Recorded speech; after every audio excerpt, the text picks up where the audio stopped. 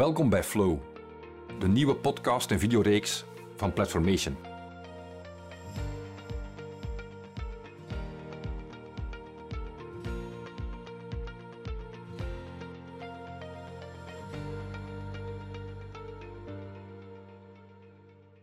Welkom bij de podcast van Plat4mation over Flow. Vandaag hebben we bij ons Chantal Smedts. Zij is een van de bedrijfsleiders van Qlick, een fantastische opleidings- en trainingsbureau, waar we ook mee samenwerken als Plat4mation. Ja. Zij coacht KMO's en andere organisaties, topmanagers ook, in hun functioneren. Chantal, je bent je carrière begonnen als onderneemster. Je hebt ook onder andere een kappersketen gemanaged, als ik me niet vergis. En dus je bent ook wel een ondernemer puur sang, dus heel goed. Dus je komt ook heel veel in aanraking met mensen, allerlei slag van mensen. Ja. Dus ik zie er echt naar uit om op basis van jouw ervaring even dit thema flow verder uit te diepen. Maar voordat we erin vliegen, zou ik wel eens graag hebben dat je iets vertelt over jezelf. Oké. Eerst en vooral dankjewel, Stef, om mij te vragen voor dit interview. Ik vind het altijd leuk. Ik heb zelf al heel wat interviews gedaan, dus ik zit nu eens aan de andere kant. Tof. Wie ben ik? Ik ben inderdaad een onderneemster, zoals je al beschreven hebt. Ik ben Master Certified Coach. Ik werk ook graag met groepen, zowel kleine groepen als grote groepen. Ik ben bedrijfsleider, ik ben creatieveling, ik heb een heel creatief brein. Ik ben ook keynote speaker. Ik ben mama, binnenkort ben ik grootmoeder. Dank u, ik ben vrouw. En ik zou vooral zeggen dat ik een levensgenieter ben. Als ik mezelf metaforisch moet beschrijven, dan zeg ik altijd, ik ben een bruistablet. Maar cool. Dat is hoe ik mezelf beschrijf, ja. Zeg, en flow, dat is zo'n woord. Wij vinden het belangrijk, dat woord, vanuit workflow. Wat zegt jou dat eigenlijk, flow? Wat is dat voor jou? Flow heeft voor mij 2 betekenissen. Flow in het grotere geheel is eigenlijk jezelf zetten op de golven van het leven. Dus mee in de flow van het leven gaan. Vanuit vertrouwen ervan uitgaan dat het wel goed komt, dat het leven je brengt waar je moet zijn. Dus zo echt die golf van het leven. Ik kan me dat ook dan voorstellen. En daarnaast hebben we natuurlijk ook flow in taken, in het werk dat we doen, in de activiteiten waar dat we mee bezig zijn. En daar zie ik het vooral in zo gepassioneerd iets doen, waardoor dat je de tijd vergeet. Waardoor dat je in een soort bubbel terechtkomt en je volledig kan focussen op dat waar dat je mee bezig bent. Dus flow heeft voor mij 2 verschillende invalshoeken. Ja, maar het is wel een individuele beleving dan, flow? Vanuit die 2 invalshoeken? Ja, je kunt natuurlijk ook flow in een team hebben. Je kunt ook flow creëren in je bedrijf. Maar in allereerste instantie, als je mij vraagt wat betekent het voor jou, dan zie ik het vanuit die 2 verschillende. Ik vind dat een heel interessant vertrekpunt trouwens, dat flow vanuit het individu. En als jij nu terugkijkt op je rijke carrière, dus als ondernemer, maar ook in je coaching, en je denkt aan organisaties en flow, wat heb je daarover geleerd? Wat zijn de dingen die voor jou daar uitspringen? Ja, hoeveel uur hebben we om hierover te praten? Want we hebben niet zo heel veel tijd, maar toch. Praten. Ik heb inderdaad in het bedrijfsleven in mijn kappersketen er middenin gezeten. En nu als coach en trainer kijk ik er vooral naar en begeleid ik bedrijven om in die flow te geraken. Wat merk ik heel vaak? Dat bedrijfsleiders door de snelheid van het dagdagelijkse leven uit de flow geraken en dat het toch wel een huzarenstukje is om jezelf als bedrijfsleider er echt in te zetten. Dus ik zie heel vaak gebeuren dat door de snelheid van het leven mensen uit de flow geraken, dat door wantrouwen mensen uit de flow geraken, dat door onzekerheid mensen uit de flow geraken. En ik vind het als bedrijfsleider heel belangrijk dat je in eerste instantie jezelf binnen die flow kunt houden. Wat niet wil zeggen dat je dat constant hoeft te doen. Die flow is iets dat komt en gaat. Dat is iets dat heel flexibel en soepel is. Dus de drang om constant in de flow te zijn, haalt je dan ook weer uit de flow. Dus dat zou ik absoluut ook Dus het is niet noodzakelijk om altijd in de flow te zijn? Nee, absoluut niet. Het flow, zoals je dat omschrijft, hangt ook af van externe factoren dan. Ja. Dus als manager, waar moet je dan rekening mee houden om je mensen in de flow te krijgen? Want onzekerheid noem je bijvoorbeeld, of bedreigingen, dat noem je als elementen. Wat doe je als manager dan om een omgeving te creëren waarin flow mogelijk is? Ja, in eerste instantie zorgen voor jezelf. Als manager, als je zelf een stresskiep bent, dan is het onmogelijk om anderen in de flow te krijgen. Het is dus heel belangrijk dat je voor jezelf weet, ben ik vandaag in de flow of ben ik op dit moment in de flow? En zo niet, wees je er dan op zijn minst bewust van dat je er niet in bent. Het is een vorm van bewustzijn ook. Het kan een bewuste keuze zijn om erin te gaan of er niet in te gaan. Vanaf dat je de technieken beheerst, is dat niet zo complex. Of is dat niet meer zo complex? Hè? Dat is een aan-uitschakelaar. Nee, zoiets zwart zou ik het niet zeggen, maar het is inderdaad wel, er zijn mogelijkheden om sneller in de flow te geraken. Dat zijn dingen waar je jezelf wel op kan trainen, bijvoorbeeld. Geef eens een voorbeeld van hoe zou je kunnen... Wat is een voorbeeld van een techniek om in de flow te geraken? De techniek van Pavlov is bijvoorbeeld iets dat ik zelf gebruik wanneer ik merk dat ik uit de flow ben of wanneer ik merk dat ik onrustig word of dat mijn stresskipgehalte te sterk wordt. Dan, ik ben iemand die heel visueel is. Ik haal mij dan een beeld voor de geest waar ik rust van krijg. In mijn geval is dat het strand van Thailand, waar ik 5 weken per jaar leef, zoals je wel weet. Wow. Voor mij is dat het mooiste strand. Dus ik ben erin getraind om dat beeld instant op te roepen en om daardoor mijn rust terug te kunnen oproepen. Dus ja, dat is een beetje het verhaal van Pavlov. Beeld oproepen en direct een emotie erbij. En ook afstand nemen van het hier en nu dan een beetje. Ja, dat is eventjes weg, waardoor ik terug die rust vind en dan kom ik terug. Ja. En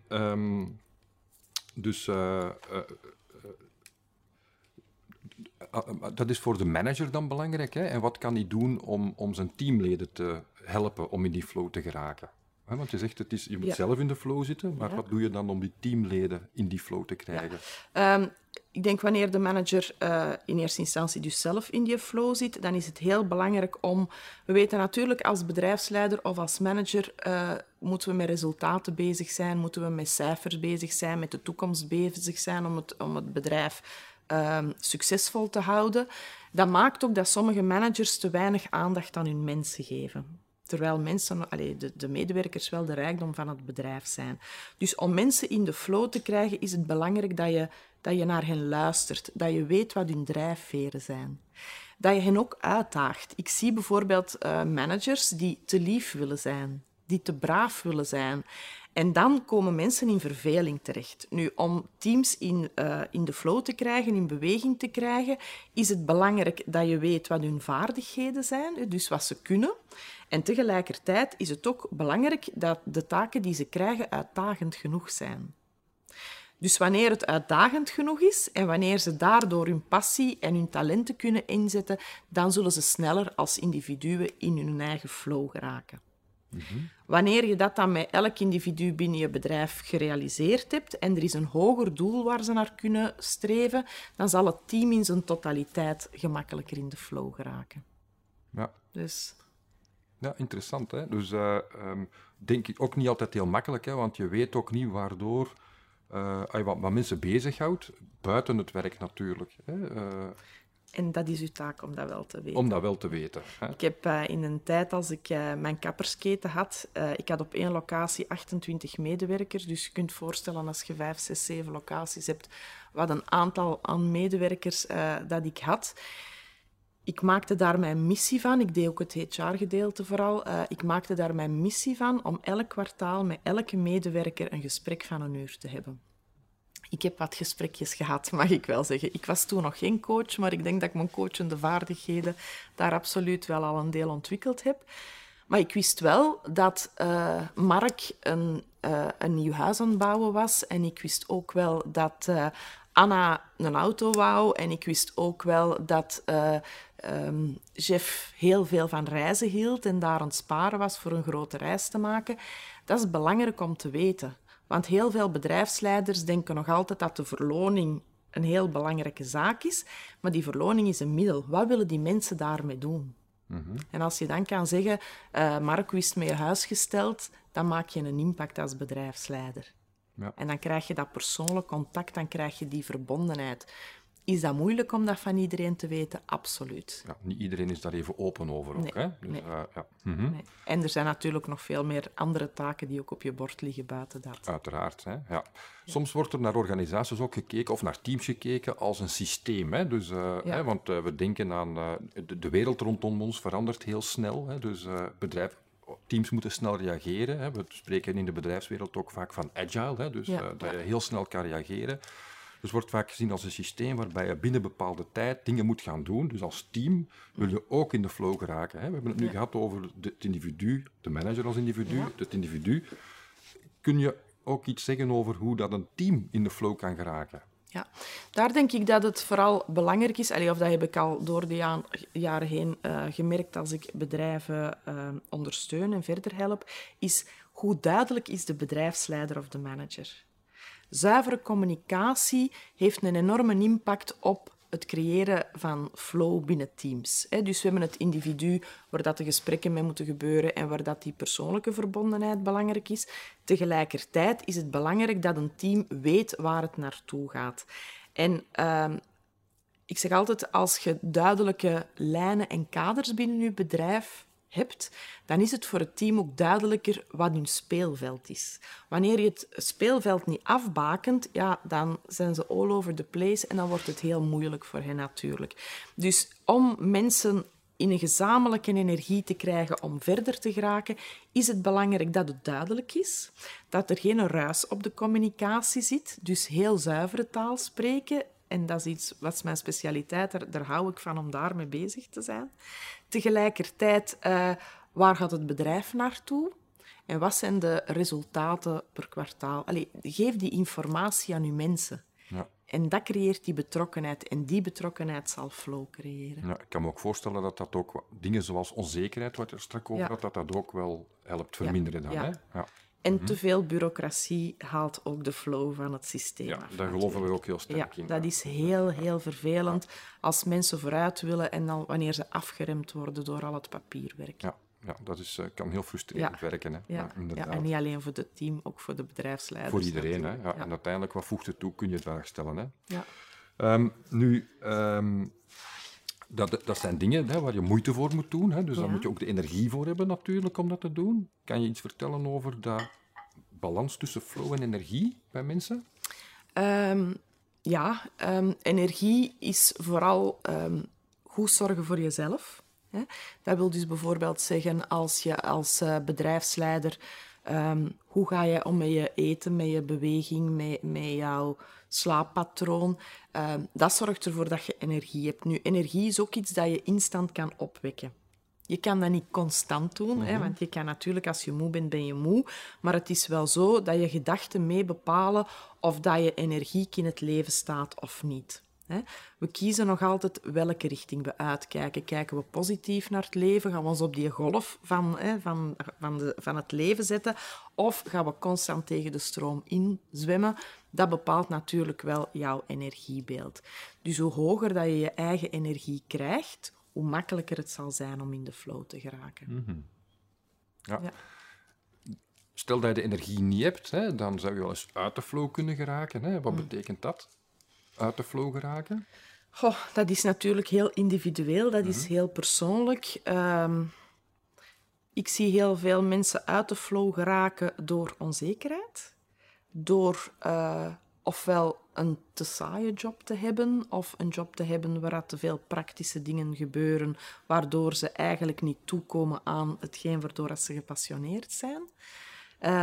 Privésituaties die moeilijk zijn. Er zijn heel veel redenen waarom mensen niet in de flow geraken natuurlijk. Hè. Maar er is ook altijd wel iets aan te doen. Dat is dan het voordeel als je persoonlijk leiderschap opneemt, als je echt weet van wie ben ik en hoe kan ik met mezelf omgaan en hoe kan ik vanuit mezelf die kracht vinden, dan is het leven iets makkelijker. Je hebt dat ook aan de lijve ondervonden, hè? Ja, absoluut. Wil je daar iets over vertellen of liever niet? Jawel, geen probleem.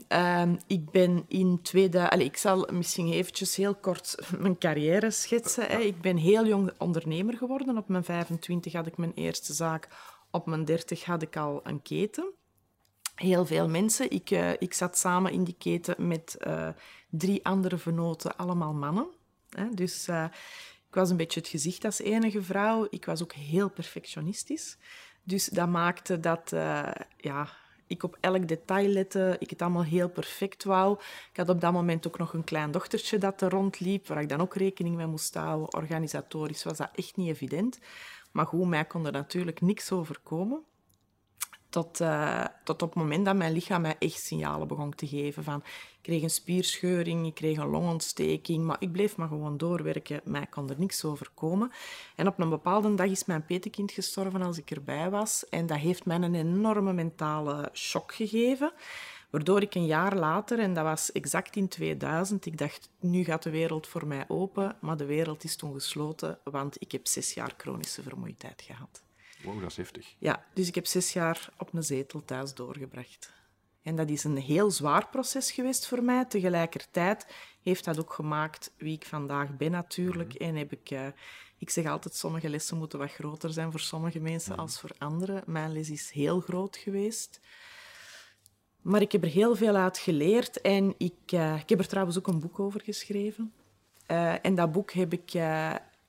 was voor mij ook de afronding van het verhaal. Ik heb het ook achter mij gelaten. Ik draag dat ook niet meer. Maar ik kan natuurlijk wel heel snel detecteren bij mensen wanneer het fout gaat. Ja, dat is een heftig verhaal. Hè? Dus, en ik kan me dat bijna niet voorstellen, hè? Want ik ken u daarvoor niet. Ik ken u nog maar een jaar of 1,5 of 2, denk ik. Hè? Dus, en nog steeds een bruistablet. Nog altijd een bruistablet, een zeer energieke persoon. Hè? Dus... ik ben dan wel geïnteresseerd van hoe ben je daar uitgeraakt voor jezelf. Hè? Want kun je dat dan zelf? En hoe heb je dat gedaan? Ik ga dat niet veralgemenen, voor alle duidelijkheid. Ik moet ook zeggen dat ik er heel wat rond meegemaakt heb. Ik heb dat boek geschreven. Ik heb veel tegenkanting gekregen van mensen die beweren dat je er niet uit geraakt. Ik kan alleen maar over mijn verhaal spreken. Ik ben heel gedisciplineerd, nog steeds trouwens, en dat heeft mij vooral geholpen. Dus het heeft 2 jaar geduurd voor ze uiteindelijk de diagnose gesteld hebben. En ik heb die 2 jaar nodig gehad voor te aanvaarden dat het niet meer ging met mij. Want er is een verschil tussen leven en op uw zetel liggen of leven... Ik was toen 32 jaar. Als ze dan zo'n grote hap uit uw leven halen, dat is niet evident. Dus het heeft 2 jaar geduurd voor ik het aanvaard heb. Dan ben ik eigenlijk in therapie gegaan. Het USA in Antwerpen heeft mij daar enorm ondersteund. Ik heb dan conjectieve gedragstherapie gevolgd. Ik heb kinesistbegeleiding gekregen. En wat kwam daar ook nog bij? Ik mocht beginnen met 5 minuten wandelen per dag. Dat was de taak van de dag die ik kreeg. Dus 2,5 minuten heen, 2,5 minuten terug. Zo ben ik begonnen en na een jaar kon ik dan een half uur wandelen. Dat is een hele prestatie. Ik heb ook 4 jaar aan een stuk om de 20 minuten al mijn spieren laten rusten. Dus dat wil zeggen, in deze setting bijvoorbeeld zou ik dan nu na 20 minuten op de grond moeten gaan liggen om mijn spieren. En dat heb ik 4 jaar volgehouden. Dus het is eigenlijk door mijn eigen discipline. En aan plus heb ik mij de overtuiging geïnstalleerd dat ik zou er nooit aan doodgaan. Dus als je niet doodgaat, is er leven. En zo heb ik mij er dan... Het is even heel kort verteld, want het is natuurlijk een veel zwaarder verhaal. Maar dat is het. En als je nu dat voelt, hè, dat je uit de flow geraakt of dat je je wat minder voelt, hè, wat doe je dan voor jezelf? Wat doe jij nu voor jezelf als je uit de flow geraakt? Je hebt gezegd daar straks, dat beeld van bijvoorbeeld. Ja, mijn dag begint toch vies met een half uur yoga. Ik doe elke morgen een half uur yoga. Ik doe 15 minuten gravity yoga, 15 minuten hatha yoga en dan soms nog 10 minuten meditatie. Hangt een beetje van de dag af. Dus zo start ik mijn dag. Ik ben heel bewust met voeding bezig. Omdat ik nog altijd denk, dat heb ik dan ook aan de lijve ondervonden, ons lichaam is onze tempel, zorgt ervoor dat je hem proper houdt van binnen. Dat is een belangrijke voor mij. En ik ben iemand die heel bewust omgaat met wat belangrijk is in mijn leven en wat niet belangrijk is in mijn leven. Mm-hmm. Dus ik zeg niet dat ik altijd in de flow zit. Ik voel dat ook heel snel. Hè. Dus als ik uit de flow geraak, als ik mijn energie verlies, dan voel ik dat mijn hartslag naar boven gaat. Dan voel ik dat mijn spieren zich opspannen. Dan voel ik dat ik een monkey mind krijg. Ik krijg heel veel signalen. Natuurlijk, en dat is een beetje mijn voordeel, ik voel die heel snel en heel bewust aan. Dus ik ben ook iemand die veel sneller dan andere personen op de rem zal gaan staan En zonder is dat omdat je iemand dat het ervaren hebt, of is dat omdat je ook heel veel kennis daarvan hebt opgedaan als coach? Beide. Beide. Ja, het is natuurlijk zo, wanneer dat je zo'n ervaring hebt gehad, elke beleving in je leven kruipt in je cellen. Dus je cellen worden geprogrammeerd door wat dat je hebt beleefd. Dus ja, elke keer als mijn cellen nog maar een fractie van iets ervaren dat zich toen zo heeft gemanifesteerd, komt er een soort alarmsignaal. Natuurlijk, ik wil ook als coach het voorbeeld zijn voor mijn coaches. Ik vind het echt heel belangrijk dat zij kunnen zien dat het allemaal kan, dat het haalbaar is, dat ik hen kan inspireren. Dus ik vind het eigenlijk mijn plicht om enorm goed aan zelfzorg te doen. Als ik dat constant predik, dan vind ik dat ik dat zelf ook moet doen. You walk the talk. Absoluut, ja. Dus dat, want in je praktijk hè, met Qlick, Ja. dus als wij het nu hebben over flow, hè, zijn dat ook thema's die je vaak tegenkomt? Ja? Absoluut. Ja. Absoluut. En vooral bij leiders, bij bedrijfsleiders. Wij hebben enkele jaren geleden een 3D-screening-test, een 3D-leiderschapsscreening-test ontwikkeld. En daar zitten 15 facetten in waar leiders geacht worden aan te werken tijdens hun leiderschap. En dat is niet evident. Hè. Dat zijn bijvoorbeeld thema's als kritisch benaderend, de eeuwige leerling in jezelf ontwikkelen. Ben je zelf coachend? Kan je mensen coachen? Heb je genoeg beslissingskracht? Als je dat allemaal naast elkaar legt, dan is dat niet evident om die allemaal te handelen of daarmee te dealen. En daarom is het belangrijk dat ik die mensen bewust maak, die klanten die bij mij komen, bewust maak over het feit dat ze aan persoonlijk leiderschap moeten doen. Dat ze zelf de systemen en de technieken kennen om in die flow te blijven. Om goed voor zichzelf te zorgen. En dan merk je wel dat wanneer die leiders meer aan persoonlijk leiderschap kunnen doen, dat toch een impact op de organisatie heeft of een impact op de mensen rondom hen heeft. Ja. Is het een thema wat bespreekbaar is op dit moment in onze wereld, volgens jou, tussen managers? Tussen managers, dat hangt van bedrijf tot bedrijf af. Met de coach is alles bespreekbaar. Met de coach uiteraard dus wel, bij mij is hè? dat absoluut bespreekbaar. Ik heb niet liever dan dat ze open en eerlijk zijn, want dan kan ik mijn werk echt ten volle doen natuurlijk. Maar ook in teams bijvoorbeeld. Ik werk vaak met... als wij trajecten uitschrijven voor bedrijven, dan is dat... in eerste instantie zal ik altijd adviseren aan de managers of bedrijfsleiders om een individueel traject te nemen, waardoor de meer persoonlijke zaken besproken kunnen worden. En wanneer dat we dan met teams gaan werken, dan kunnen we bijvoorbeeld het thema flow aan bod laten komen en dan eens gaan kijken van wat betekent dat voor ieder individueel en hoe kunnen we dat dan bundelen. Ja. En als je nu naar... Ik weet niet of het een gepaste vraag is, hoor, maar als je nu naar het thema organisatiecultuur kijkt, hè, dus... Ik kom nogal wat organisaties tegen, afhankelijk van de omvang. Hè, grotere organisaties die vaak heel hiërarchisch georganiseerd zijn, hè, waar de zaken vaak ook opgesplitst zijn, hè, waar je over silo's spreekt vaak. Hè, dus mensen, de oriëntatie op het resultaat wordt wat weggedrukt door de oriëntatie op de rol die iedereen heeft. Hè. Dit is mijn stoel. Dit is mijn stoel, dit is mijn plek, dit is mijn box. Hè. Dus alles wat erin komt, dat doe ik. En alles wat er buiten gebeurt, dat doe ik niet. Ja. Maar omgekeerd ook, als er dan toch dingen inkomen dat ik dan niet wil doen of iets dergelijks. Hè. Dat zijn dingen die we toch vaak zien gebeuren. Zeker in organisaties waar heel veel sprake is van specialisatie. Hè. Dus dat zijn toch ook dingen die mensen uit de flow kunnen brengen, denk ik. Absoluut. Ja? Daar denk ik dat je als manager, als teamleider, heb je natuurlijk op die cultuur, denk ik, wat minder invloed. Hè? Want die cultuur die is daar, die organisatie gedraagt zich op een bepaalde manier. Welk advies zou je die managers geven, als ze dan toch vooruit willen en toch hun team in de flow willen krijgen? Goeie vraag. En je wilt dat ik er op 5 minuten op aan? Ja, wat hè? Eerst en vooral, als ik dit verhaal hoor, het eerste wat door mijn hoofd gaat is... Dat is 1999, hè? Dat is niet meer van deze eeuw. Ze bestaan nog, ik weet het. Maar of ze nog een lang leven beschoren zijn, daar heb ik toch mijn gedachten over. Ik denk dat daar een enorme evolutie bezig is. Dat ook de jongere generatie dat niet meer zo accepteert. Dus dat vind ik wel een heel goed ding. Nu, stel dat je als manager toch in dat soort bedrijf werkt, dan denk ik dat het belangrijk is om een aantal gelijkgestemde zielen te zoeken. Want je kan niet alleen de wereld verzetten. Dat is onmogelijk. Dat is ook heel frustrerend. Het is heel slecht voor je gezondheid trouwens. Dus dat zou ik niet adviseren. Maar ik denk gewoon dat je in een soort groepsfeer wel een beweging kunt creëren. En dat je in plaats van jezelf te verdedigen, in plaats van een beetje de oppositie te spelen, gewoon bij je standpunt kan blijven en kan zorgen, voor die beweging kunt zorgen vanuit een hele positieve energie. Maar dat kan best zijn dat je dan water naar de zee aan het dragen bent. Dat is heel goed mogelijk, maar alle kleine verschillen brengen wel iets in beweging. Dus ik heb zowel iets van, als dat incentriek in jouw systeem zit en je bent bereid om er echt voor te gaan, dat je wel mensen zal vinden, dat je gelijkgestemden zult vinden om dan die eerste kleine beweging te maken. Ja, verandering gebeurt met kleine stappen. Hè? Absoluut. En cultuur verandert ook niet van dag op dag. Dat gaat niet. Dat is onmogelijk. Ja. Wat zijn volgens jou, als je nu over flow hebt, wat is nu de allerbelangrijkste tip die je zou kunnen geven aan een manager? Om in de flow te blijven of om zijn team of haar team in de flow te zetten?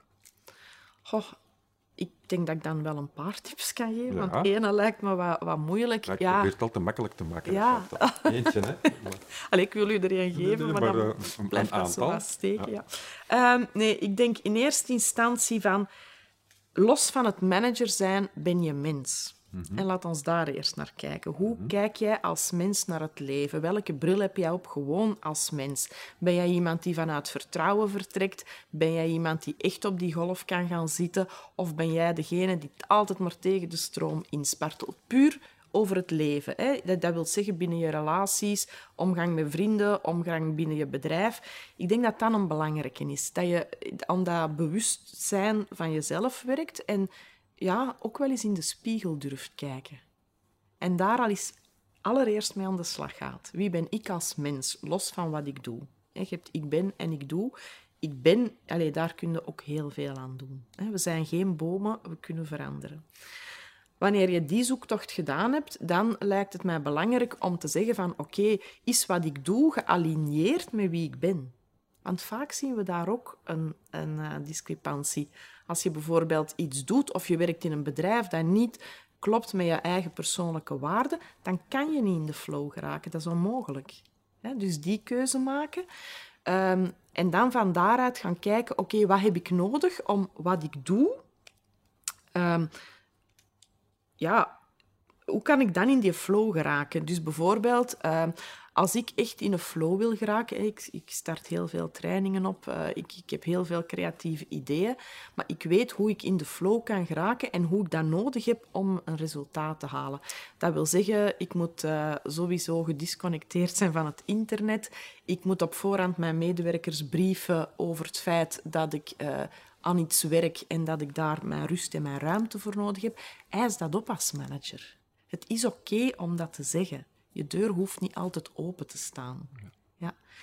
Dus als je mij tips vraagt, is het vooral van oké, wie ben je als mens? Bewustwording. Ik ben de bewustwording. Ten tweede van oké, wat zijn mijn waarden en mijn normen en is dat gealigneerd met het bedrijf waar ik in werk? En als je dan taken verricht, oké, wat is de meest comfortabele manier om in de flow te gaan? En durf dat ook te uiten naar uw mensen. Heel waardevol, denk ik. Ja. Dankjewel, Chantal. Ja. Heel inspirerend. Bedankt. Dankjewel. Oké, dankjewel.